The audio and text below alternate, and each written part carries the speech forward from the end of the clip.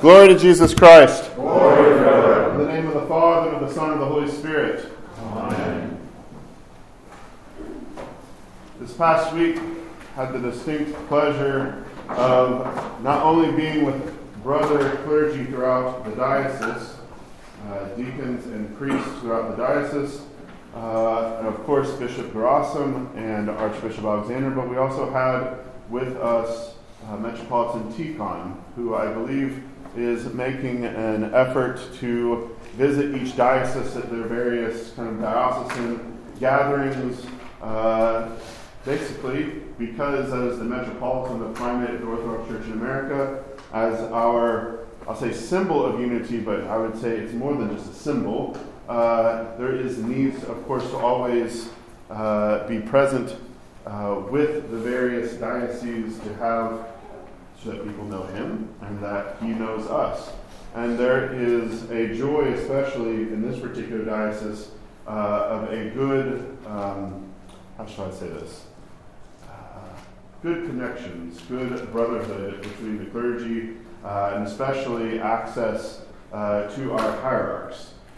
It is one of the blessings is to be able to, if I need something, to just call up and get a response. If I have a question or quandary, usually I just type up an email because I like to be able to say 1, 2, 3, that kind of thing. But it was especially good this past week to be able to dwell in unity with the broader church.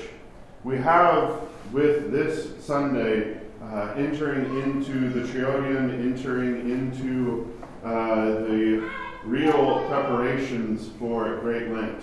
And it is the parable of the prodigal son that is one of these kind of stories, this meta story. This parable holds within it. You could hang, well, I do know of one catechism, actually, of the Orthodox Church, that uses this particular parable as the kind of skeleton or structure for the catechesis of those who are coming to return to the Father's house.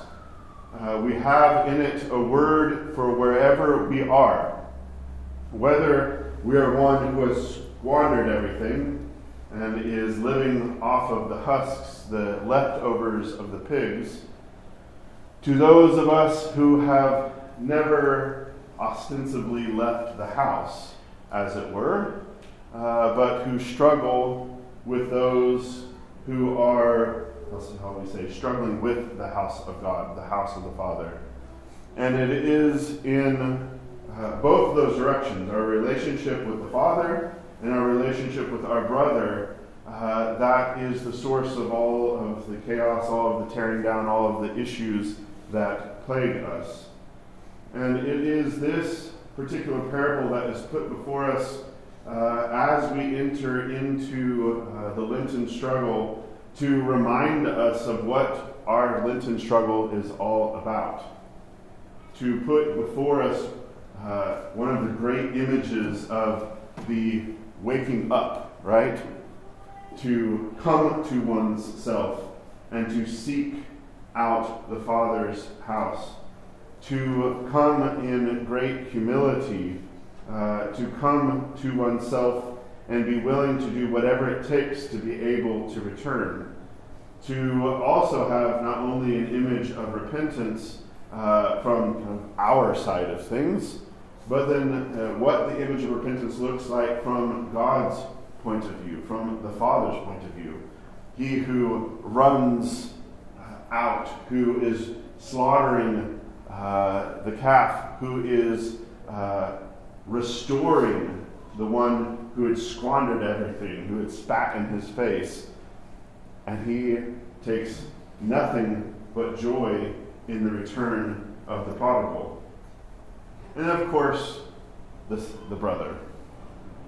The one who feels like his place in the house is something deserved, who struggles, of course, with judgment, with resentment, with not sharing in the same joy of the Father, but who struggles with the nature of who God is, who doesn't quite get it, almost like too used to the comforts of home, who doesn't really get what it's all about.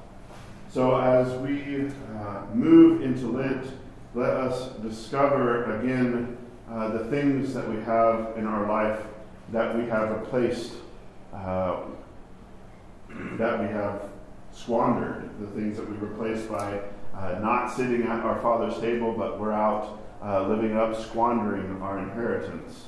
Let us rediscover in coming to ourselves the joy of the Father in coming to embrace us as we return in repentance.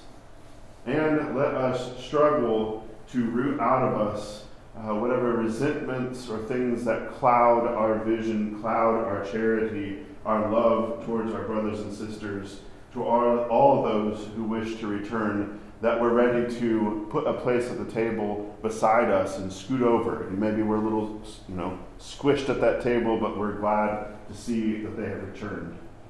In the name of the Father, and of the Son, and of the Holy Spirit. Amen. Amen.